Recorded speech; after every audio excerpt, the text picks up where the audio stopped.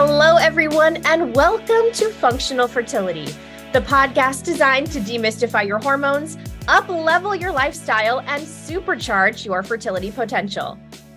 Quite frankly, I always say, if you're not doing something to love your gut on a regular basis, it probably needs some support.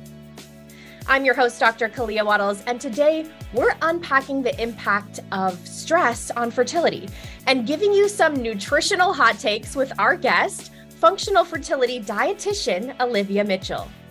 Olivia is an expert in women's health and fertility. She's trained in functional nutrition, which dives deep into what's really often overlooked causes of infertility. She provides customized diet, lifestyle, supplement changes in order to help couples everywhere get pregnant naturally or increase their success in IVF. She's passionate about getting couples better answers and helps to take the stress out of fertility challenges while promoting better health in both partners for their future family. Just a great colleague. I always enjoy chatting with her so much. Welcome to the show, Olivia. Thank you, Kalea. It's awesome to be here. I'm pretty psyched about everything we got coming up.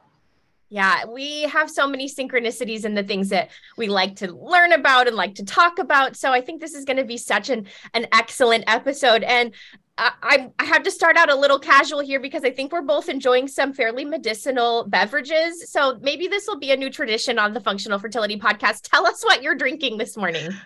I love it. And I love just mixing it up with beverages because it can get so boring with water, right? So I'm happy to share just a simple little thing. It's just some flavored electrolyte powder. I like orange. And then some trace mineral drops, which the orange kind of hides the flavor of the very bitter trace mineral drops, if you ever had those. So yeah, just that's it. And just a little flavor.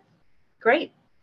We're synced. I'm also drinking some orange electrolytes this morning. So I love everybody, as you're listening right now, go get your hydration for the rest of the episode, and then you'll be very well prepared to soak in all this knowledge we're about to talk about. So this is actually the perfect segue to talk about stress because there's definitely some mineral and electrolyte components to how our body deals with stress. But I'm so excited that this is our topic for today because I think we can all accept, stress has an impact on fertility.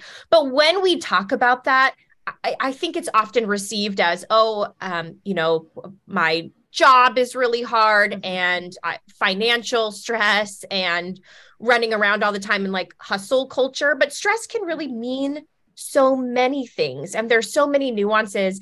And once we start diving into those conversations and helping patients understand what their sources of stress are, it's so enlightening and sometimes shocking. I think, oh gosh, I didn't even realize my body was perceiving my really irregular bedtime as stress, right? So this is a big conversation. What are some of the ways that you approach this conversation with patients? What are the most common stressors you see in your population who's really trying to get pregnant?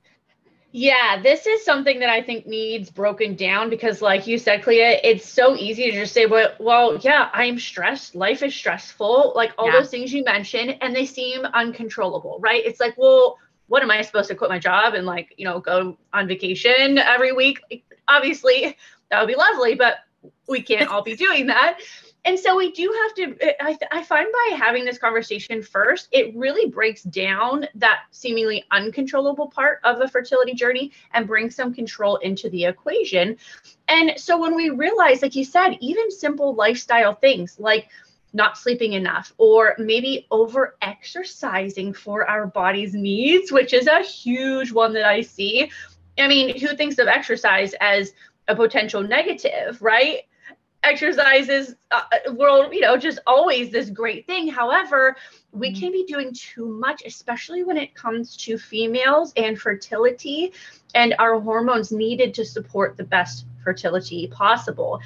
So that is a super common one. And oftentimes I really working with couples and again, women in particular on this, I recommend, hey, for especially those women who are hardcore cardio, that's my relaxation, that's my de-stress, right? We actually oftentimes feel that cardio is our de-stressor after that hard work day and long time sitting in front of the computer. But in reality, that can actually keep us in that stress mode. So I like to point out, hey, let's just bring in a couple different things, maybe something like simple taking a walk outside, That could be a huge game changer for someone. Even just a few times a week swapping out their cardio, you don't have to stop it all together. But what that does, and other activities, something like yoga, or even just having, I mean, being intimate with our partners often is a fantastic low cardio exercise that I recommend for people. But what happens is not only do we get connection with those things, with nature, with our partners, with our body, is we let our body come out of that stressful state that we've likely been in all day long, instead of continuing that stressful state on the elliptical for another hour, or, you know, out running for another hour on hard pavement. So just that example is a good one to start off with, of really kind of showing the difference of, let's move out of this stress state or a sympathetic state and into our peace state or parasympathetic state with the different activity. So that's a huge one. I mean, like really, really right off the bat, that one, especially if it's paired with other things, for example, under eating, right? If we're not eating enough because of our busy days and we run out the door and don't really have time for breakfast, maybe we're fueling on coffee till lunchtime, then over exercising plus under eating, your body is thinking, whoa, I don't really have a lot of extra here to spare, right? I'm kind of running on empty. And really, when we're talking fertility in women's and both male and female fertility, we need our body to feel safe. We need resources. Our body's got to have a lot of resources on board to produce the hormones we need to get pregnant, stay pregnant, have great pregnancies. And that is where just that we want to think of energy, right? Do we have enough energy? And does our body think we have enough energy? So that's a huge part of it. On top of, right, emotional stressors. And let's be real, trying to conceive is a big stressor, right? We can't forget about that on top of everything we're talking about. So we do have to really think of, okay, yes, we can't control some of these things. And yes, it is oftentimes stressful when we're trying to conceive. So let's really make sure our bodies are feeling nourished. Make sure we're eating enough. We're fueling our tank. We're bringing in more than we're putting out. And then really the last part of this is physiological stressors, or we could think of these as internal stressors. So these are things that we may have no clue that are kind of going on underneath the surface, like inflammation, hormone imbalances, thyroid, maybe just a slightly underfunctioning or suboptimal thyroid, silent gut problems, and even adrenal issues. So, you know, these are things that not only, you know, we may not be feeling them, or we may feel them, but we just kind of have chalked up the symptoms as being our normal, like how we normally feel, right? So we don't oftentimes think of those as stressors. So even right there, you can see that there's so much that we can do and improve, and not just fall into this, well, of course I'm stressed. Life is stressful. What are you going to do about it? Type of narrative. Yeah. Oh, that was so much to chew on there. I have so many points that we'll have to go back and touch on. But the first part I want to go back to is, I love how you framed this as, you know, there's some aspects of this modifiable lifestyle behaviors that we can act on right away. So when things feel out of control and you feel like, I've done everything and I've asked all the questions, well, let's just really return and dive into that lifestyle piece, because that's where we can actually see the greatest impact. For, you know, you didn't necessarily need to spend any money to adjust your bedtime, or to change the time of the day that you do your cardio, or to shift your eating windows. Those are all things that you can just do. And so I think that's the first part I want to go back, talk about. The next thing I want to highlight is in your education that you provide, I see you talk about nervous system dysregulation.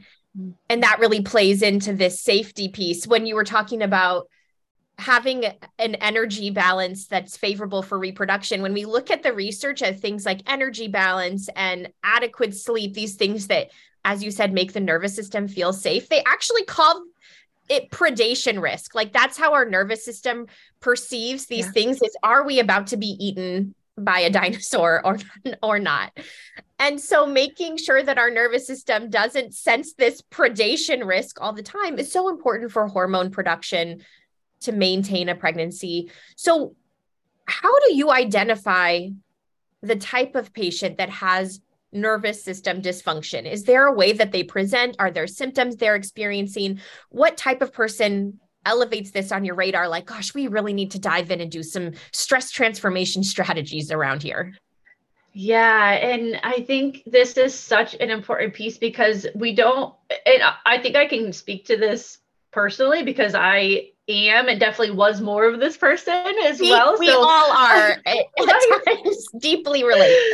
Absolutely. So, that we want to, when we think of this person that might have nervous system dysregulation, and as you mentioned, we're kind of, our bodies feel like we're just kind of always fighting for survival, basically, but it's modern threats like Instagram and our finances and our stresses about getting, the family and job stuff. All these things keep our body locked in that state. So when I first am speaking with someone or wondering if this is a potential consideration to help their fertility, we're thinking of the type of person that just is always on the go, not really comfortable relaxing, right? That person who can't sit still or always needs to be doing something. Oftentimes it can be accompanied with sleep issues, troubles falling asleep or staying asleep. When we're talking about nervous system, we're also thinking even the way that our hormones are presenting. So this may be period problems in women. We could be having long, short periods, painful periods, non-existent periods, or really kind of random ovulation. And so, I mean, there are physical manifestations. Our body's really showing us these things. And then there are also kind of some, I want to say, personality or even just like lifestyle factors that we also want to consider. Not that our personality is driving fertility issues. However, when your body is driving those personality things like that inability to relax or, always needing to stay busy, always feeling like the other shoe is going to drop. Maybe you're a type of person who makes mountains out of molehills, kind of always on that high level of, perceived stress, then we want to dive deeper and look at those symptoms. We want to dive deeper and look at labs. We want to dive deeper and really see the story that your body and your hormones are telling that's actually could be contributing to these personality traits, which is a kind of, way to flip-flop it, because we're thinking, well, yeah, that's just me. That's who I am, right? Like I'm type A, I'm perfectionist, I'm a go-getter. That's made a lot of people very successful in their lives, right? And so we don't want to necessarily come at that, but we want to think, what is our body? How is our body actually handling all of this? And is it actually kind of keeping us in that state when maybe we no longer need to be, or it's no longer serving us? And so that's a big thing that I like to kind of uncover with people. Yeah. Well, let's dive into this. One of my mentors says that when you have a hormonal imbalance, it's really an appropriate response to an abnormal situation in the context of your life. So if you have elevated cortisol, oftentimes that is an appropriate response to what's going on with your circadian rhythm, your stress, your level of perceived stress, your nutrition. Your body is trying to help you by saying, okay, let me give you some extra cortisol so that you can be with it and you can react and you can be energized. So I think that that's really important, that there's a bi-directional communication. Our hormones kind of influence our lifestyle and our lifestyle influences our hormones. So great point there. Yeah. And that's other systems in the body, right? Our thyroid, our gut, all of these are going to respond appropriately to that environment. Right. Yeah. And so oftentimes I say we need to thank our bodies, quite frankly. And I know that can sound strange, but let's thank our bodies for getting us through those stressors, right? And helping us and really responding how they needed to. But we also need to maybe say, thank you, but we can handle this better going forward, or we can handle this differently going forward with the tools that we're now learning.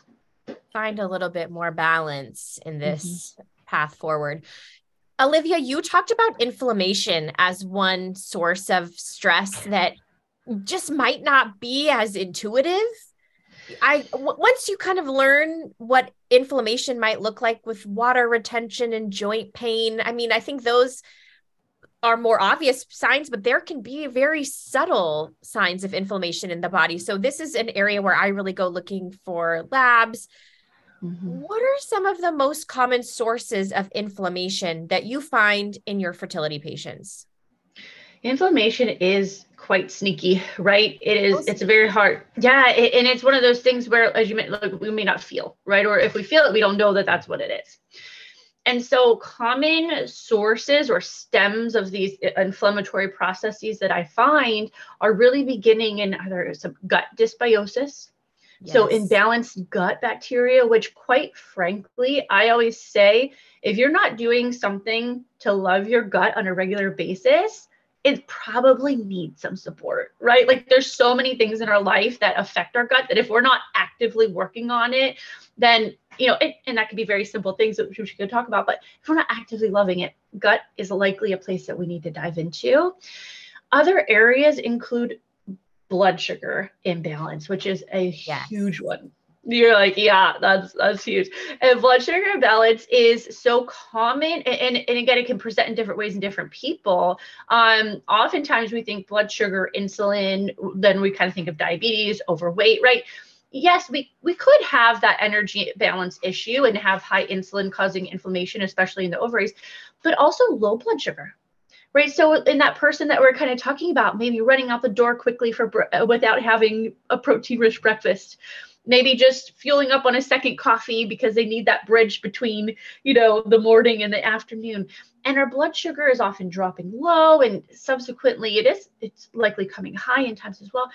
High cortisol also impacts our blood sugar. So those things really are huge, huge root causes that I often dive into with people, among others, things like vitamin and mineral deficiencies, general things that we're eating causing inflammation, right? Inflammatory foods, which is just, it's all over.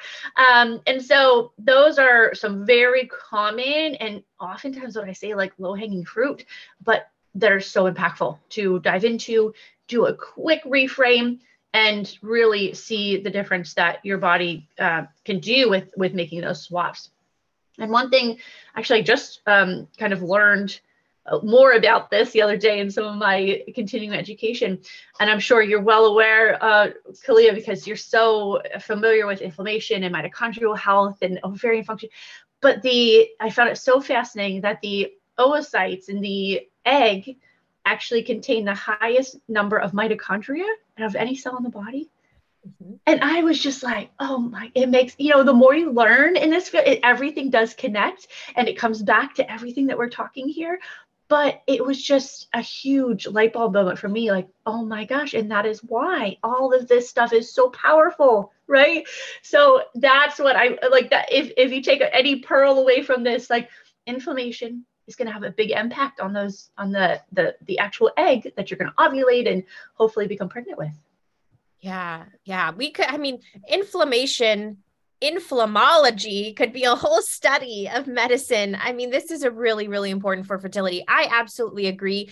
The gut is a huge source of inflammation, whether that's intestinal hyperpermeability or we're eating foods that we're sensitive to, the dysbiosis. I mean, they don't say health begins in the gut for no reason.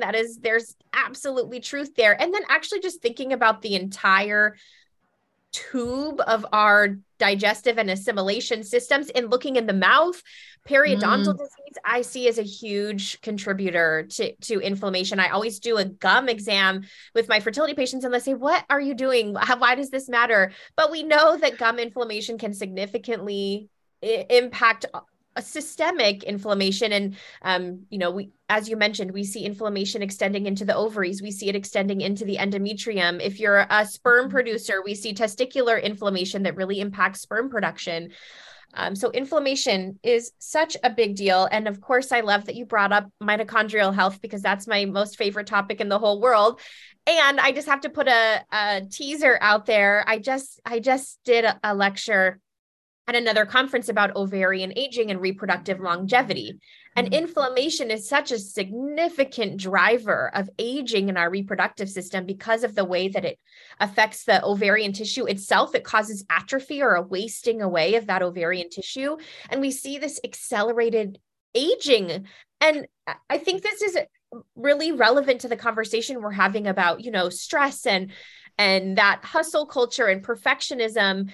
I think so many of my contemporaries, people I went to medical school with and my friends all feel this sense of pressure to perform and have it all and have the job and the family and the money. And what is that doing? Even just the emotional stress of that causing this inflammation to our ovarian longevity when we're trying to, push our fertility later and later. We want to have a baby when we're 40, but we've spent the last 20 years in inflammation overdrive because we're so worried. And so all of this to say, this is why I think this education is so important, because if I would have heard this when I was 20 or 25, I would have made some different choices. I would have, even with my lifestyle, I would have done some things differently. Yep. It is very powerful. And again, just to switch that narrative to kind of feeling a little bit more of, hey, what can we actually do to improve this? And it might take a little bit of time. However, when we consider in the long run, kind of the path that we're running and this path to possible burnout, all because of what, like you mentioned, all these things that we want to accumulate, then what's really most important, right? And not that we have to choose or we can only do one, but really considering how we can preserve and really address this inflammation as we live our busy, productive lives and really have better outcomes in, if we want to start a family later, or we're continuing our families, or however we want to really think about that fertility picture. And this is, my husband and I were actually talking about this on a drive the other day too, just about like how stress, again, this idea of stress, right? It's so all encompassing, is so different now with all the things that you just mentioned, right? All of these, striving to have more and do more in our careers and everything, which is wonderful, but how different it is from a primal source of stress, right? Like our primal examples of stress back whenever you're talking about, okay, our stress is actually getting eaten by a predator, right? Like we're worried about getting eaten by a predator, which is obviously a major stress, but it shuts off, right? When we're out of that danger, our stress system shuts off. We are maybe, short on food for a period of time, but when we find food, when our tribe comes across food, that stress system shuts off. Now it's like, it's never off, right? It's just, there's always something. And so it's really, I just wish I could have, actually see the side-by-side comparison there, but just to think about it is quite interesting. That is a very good visual. I'm going to be thinking about that later.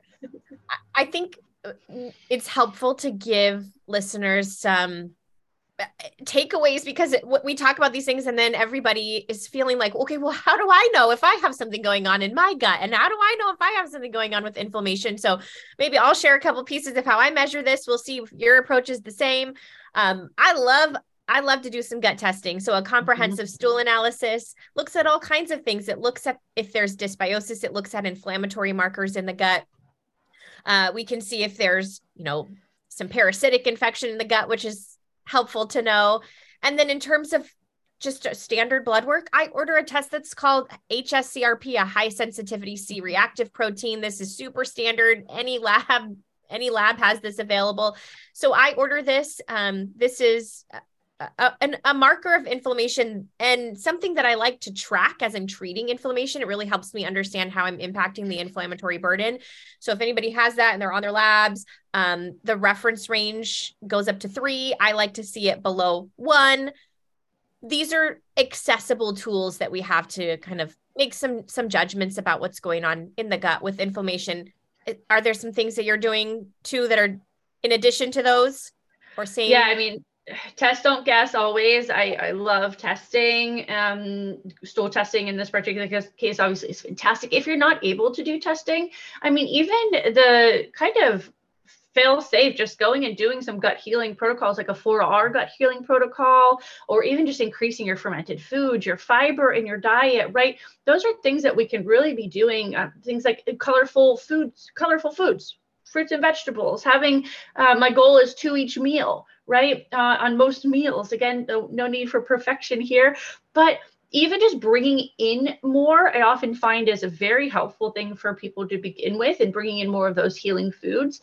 And even if you're able to talk with a functional medicine practitioner that kind of takes the hyper focus away from the reproductive system and looks at systems like the gut and the adrenals and the thyroid, then they can also help you understand what prior exposures, maybe you were on antibiotics a lot as a kid for a lot of your infections.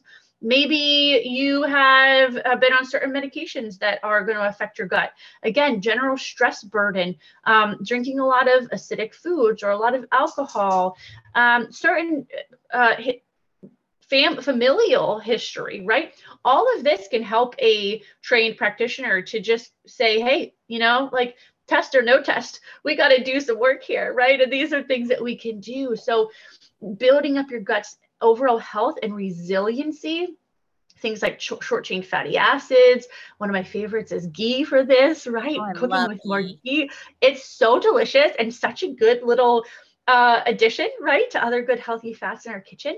But little things, remember, the power really is in these small changes. So again, I mean, testing, absolutely, test, don't guess. However, if you're unable to do that, or you just don't, not right now, it isn't the time for you, then making these small changes, I think that's, and you said this really well earlier, Kalea, was, these are often overlooked, right? I mean, that's in my bio too, right? Like helping with often overlooked obstacles. And I think that's what people kind of that's why it's taken for granted, right? Like, well, does that really matter, right? Like I've been trying for a year and I've done all these tests and I've done maybe even an IVF. Really changing my diet is going to help. Yeah.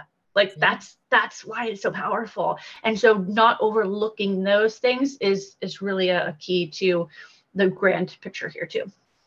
Yeah, this overlooked piece. I hear this all the time. I've done everything. I've done every test.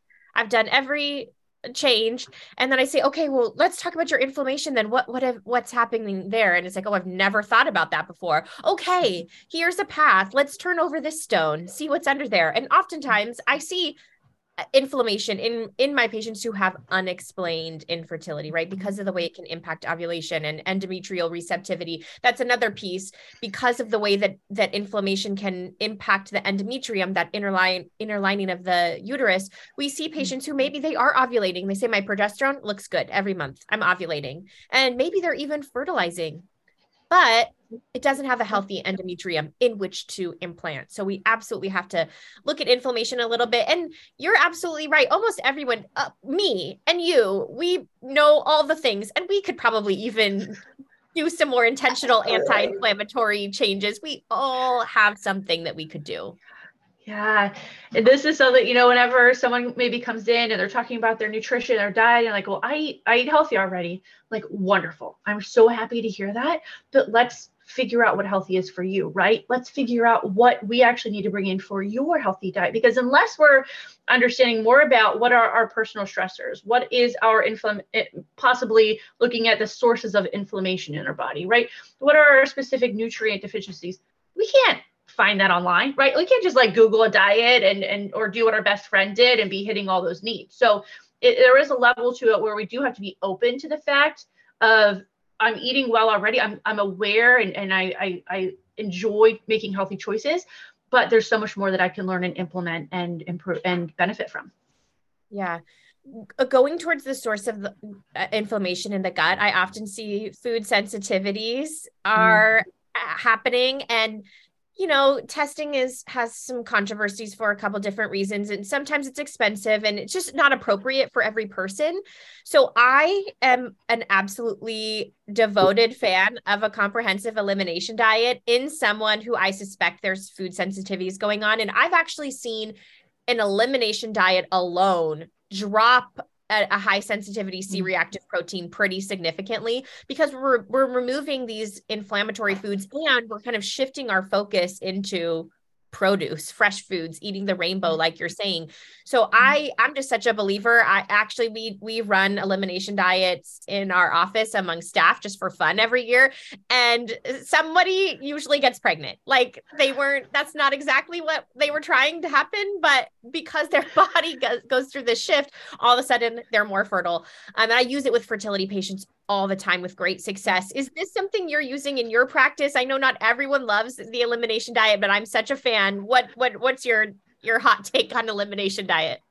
Yeah, the elimination diet is still, I think, that gold standard, as you mentioned, and we do often use it. However, I am very aware of certain individuals who have come in who maybe have been under eating or have a history of disordered or disordered eating. And so oftentimes that's a type of client that I will get.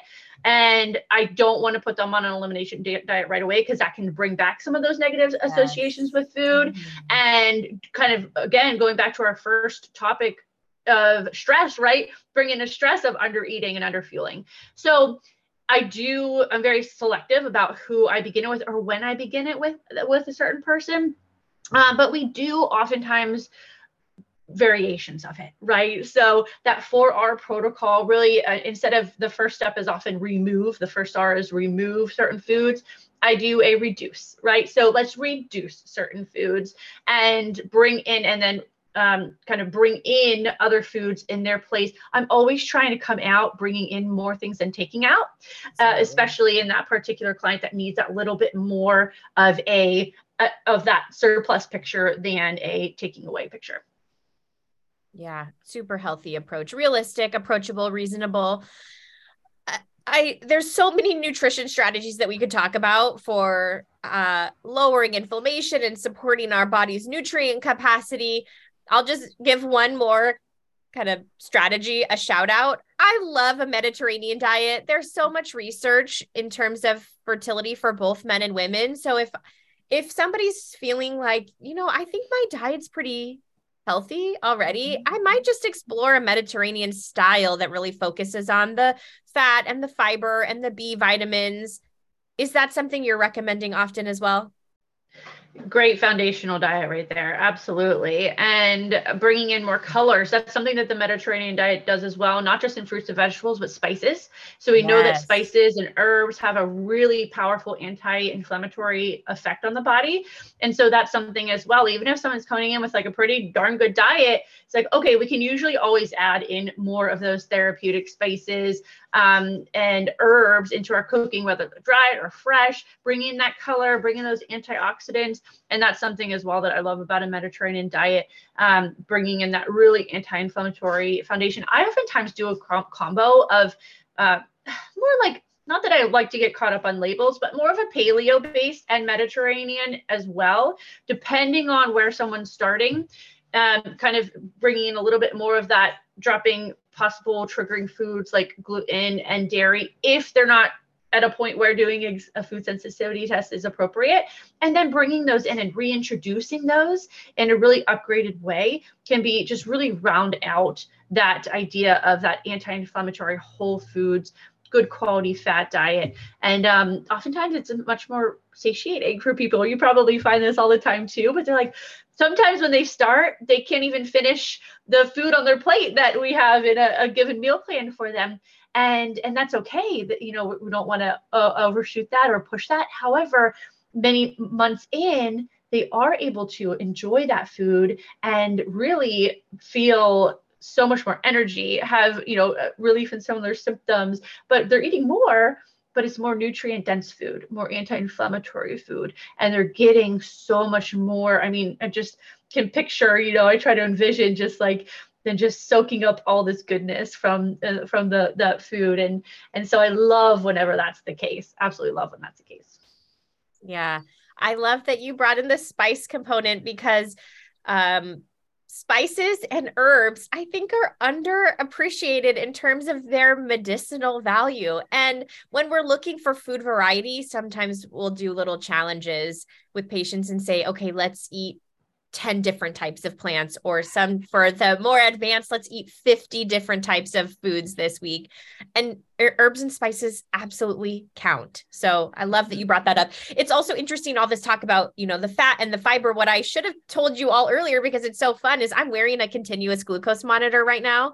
So I'm watching how my blood sugar is reacting to foods in real time. But even more interestingly, I'm watching how my mood is impacted by those peaks and valleys in my blood sugar. And you can absolutely tell. I mean, I think when I used to be hangry, I would, be snappy and be irritated and feel like hot and flushed and almost like I was getting sick. And now I'm able to say, oh, my blood sugar is really low right now. And so once we start to make those connections, we're so empowered to maybe not, I have this whole thing of like, I'm an anxious person, but I think I am an anxious person. That is true. But also I think sometimes that's exacerbated by these fluctuations in blood sugar. And we can manage that with nutrition, with all of these strategies that you've mentioned. Even beyond nutrition, I know you practice some other stress relieving techniques. I've seen you teach about some breathing techniques. Will you just talk us through some of your favorite stress relieving strategies outside of the realm of nutrition? Yeah, absolutely. And this is, again, something really important to remember because it's not just about one thing. It's not just about the food. It's not just about the perfect supplement regimen. It's not just about so bringing in a little bit of each of these is really what I found to be the most helpful for people and the most realistic. And yeah, one of my favorites is breath, right? Our breath is the remote control of our nervous system. And so when we just even understand that, we're able to understand, oh, okay, so from what I've learned today, if I'm breathing better, then I'm actually able to nourish that parasympathetic state, which is the peaceful state. And if you're like me, I always got these confused. I always remember sympathetic stress, SS, parasympathetic peace, P and P. So it kind of helps you to kind of envision that when we're talking. And so, yeah, our body's got to be in this parasympathetic state, which I call welcome baby mode in my program. And so when we breathe, we can actually, even when we're in a stressful situation, we're at work, our boss is yelling at us, I don't know, we're in a fight with our partner, we come out of that afterwards, we just want to breathe. And it sounds silly because, of course, you're breathing already, right? However, we want to be breathing in a way that really helps our body to come out of that stressful state. And I call this belly breathing. Well, it's called belly breathing. I didn't name it.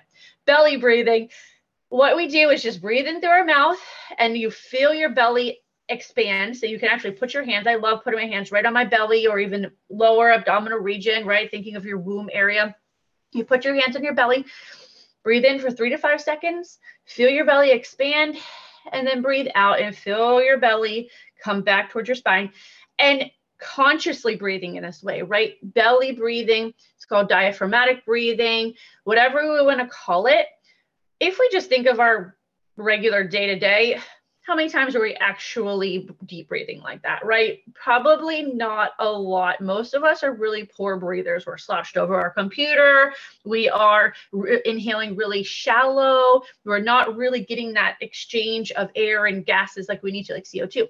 And so just by doing that 3 times in a day, right? Even, 3 minutes, 3 times, whatever you can do is a huge improvement for sending a different message. And this is where I think it's really powerful. Sending a different message from that stress coming into your brain and what that brain sends to your body, your ovaries, your fertility, your hormones, right? Because stress will always be there. Stress, there's no getting rid of it. We are going to feel it. We're going to see it. We're going to perceive it in our brain. But what we can do is change that message that it sends our fertility just by breathing. One of the most powerful things I think in this, and as again, as coming as a classically trained dietitian, if you would have told me this in my, undergrad or my early years, I'd be like, what? That doesn't matter. Come on, food, right? You got to have the perfect diet. We got to, again, pull that hyper focus away. Think about what else is stressing our body. That's huge.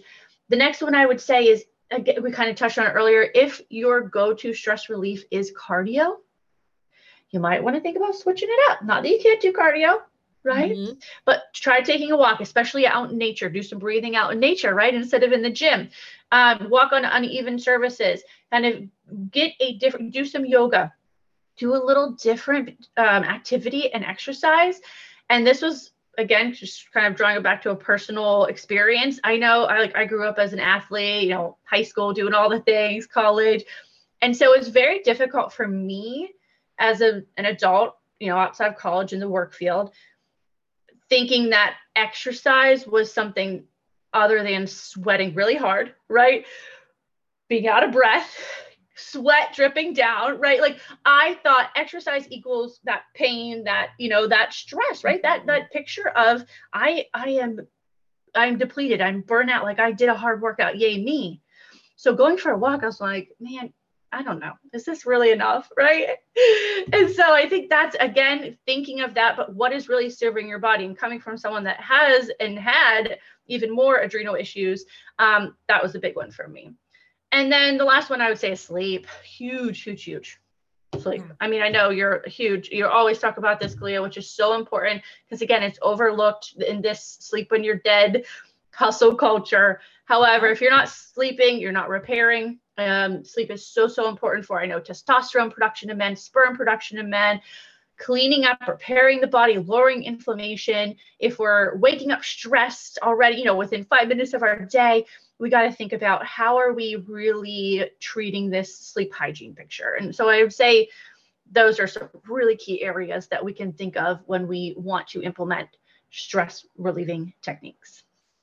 And everything you mentioned is so accessible, right? We can breathe. We can drop everything we're doing and breathe at any point. We can change our bedtime routine to be more regular. We can do, I call them restorative practices, the yoga and the Tai Chi and the Qigong, or whatever fits into your preferences the most. Okay. Olivia, as we're drawing to the end of the episode, we've learned so much, and now I'm going to put a little fun twist on things because I know you love nutrition so much. Here's my question. I didn't tell you I was going to ask you this, so you're really on the spot. If you had to eat one food every day for the rest of your life, you didn't have to eat it exclusively, but you had to eat some of it every day forever, what are you going to choose? Easy. Butter. Oh, it's easy. It's butter? Yep. I mean, that's a great choice. I love butter. I can't give it up. I think butter I would be a much sadder person if I didn't have butter in my day to day. So butter and eggs are a close second, but butter. Wow. I'm right there with you. I love both butter and eggs, and butter and eggs together is just really the dream combination. So. Exactly. Oh, Olivia, it's been such a pleasure chatting with you today. This is so fun. We could go on for hours. I just so appreciate you sharing your insights with our audience. Thank you so much for having me on, Kalea. Yeah, I feel if we met for coffee, we would shut the place down. So I'm glad we have a time limit on here for our listeners' sake. We'll so appreciate your time. To all of our listeners, we always are so honored you're spending time with us. To my amazing producer, Paola Martini, we are just so delighted to have this whole team together. See you next time, everyone. Did you love this episode and want to hear more? Head over to drkaleawattles.com/podcast, where you can find more episodes on all things fertility.